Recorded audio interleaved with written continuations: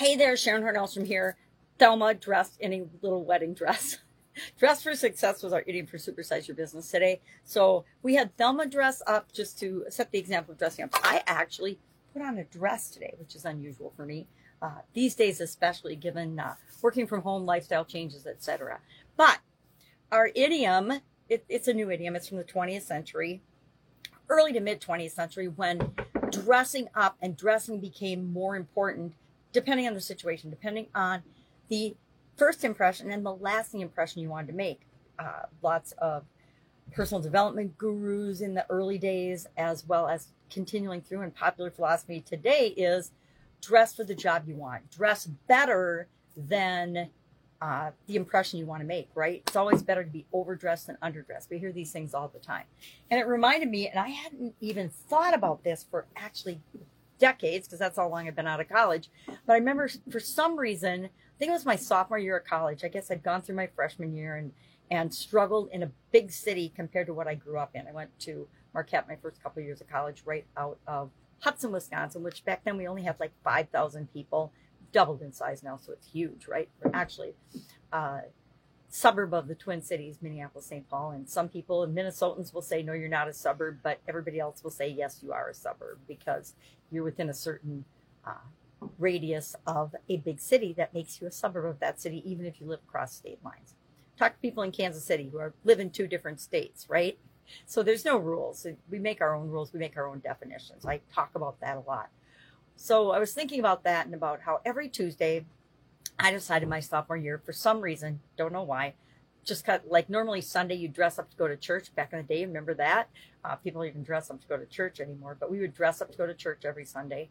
And I kind of took that to college and said, okay, well, I'm going to dress up every Tuesday. Tuesdays, I had a lot of classes on Monday. I had classes every day of the week back then, but Monday through Friday, Monday, Wednesday, Thursday, Friday, I would dress like everybody else did. And then on Tuesdays, I would just dress up a little better. I don't remember why I even started doing it, but it became kind of a fun thing for me to do. And so every Tuesday, I'd either wear a dress, or I would wear a skirt and a nice blouse, or I'd wear a little suit or a jacket or something to dress up my appearance and my outfit. And it was interesting how much better and more confident I felt on Tuesdays than I did just regular days of the week, right?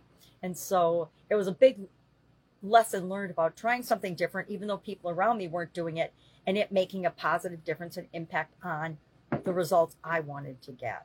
And so I'd like to go back and it wasn't until I was thinking about this idiom that I even remembered doing that. That's how long ago it's been. But that obviously made a lasting impression on me. And so I wanted to share that story, that sometimes we do things that we forget that we've done in the past that build our confidence and make us feel better. We're focusing on confidence this month in this year's annual challenge, the Get Your Goals annual challenge. And we picked an area of confidence that we're running through our 7-step goal process with.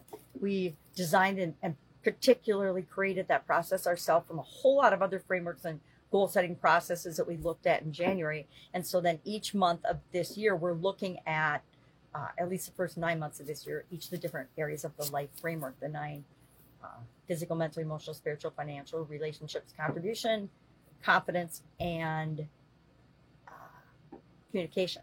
Communication we did last month, confidence this month, contribution next month, which will be interesting because I think I'm going to be traveling. And when I'm traveling and doing videos, it's always an interesting show on the road to see how things work out. But today we're talking about step 5 of our goal process, which is tracking progress, identifying milestones. How do you know you're making progress? How do you know you're going from where you are to where you want to be? How do you know you're moving in the right direction? Because sometimes we do things and we take action and it actually causes us to move backwards. But sometimes we have to move backwards in order to move forward. Usually we take the path that is perfect for us, even though it doesn't feel perfect at the time. Whenever we're doing anything, I remember starting and growing different businesses, and it was like a massive roller coaster. And I used to get upset when we were in a low and think, why is this so hard? Da, da, da, da, da. And then I realized that those were the times when I was actually looking at and taking actions that were moving us in a direction that caused us to grow faster than the little problems that we were overcoming and surmounting. They're causing me to put systems and actions and good things in place that made life smoother down the road. So That's all I've got today. Family's getting ready to go out of town this weekend, so I get the house all to myself. So I'm pretty excited about that. And I like to help them get ready. So if I can help you anyway, hit me up. Otherwise, I am actually in the middle of a couple of projects and a branding course on the side because I figured it's been 5 years or so. It's time to really look at what is my personal brand? Who am I? Why do I show up? How do I show up? And how do I want to show up in a way that's a lot more consistent than my hodgepodge way of showing up over the last 5 years or the last, 5 decades? Because pretty much I've been a hodgepodge for 5 decades, and it's time to get a little bit more streamlined because that will help my confidence. All right, if I can help you anyway, ask. Otherwise, share your comments, questions, concerns below, and I will, of course, be with you tomorrow.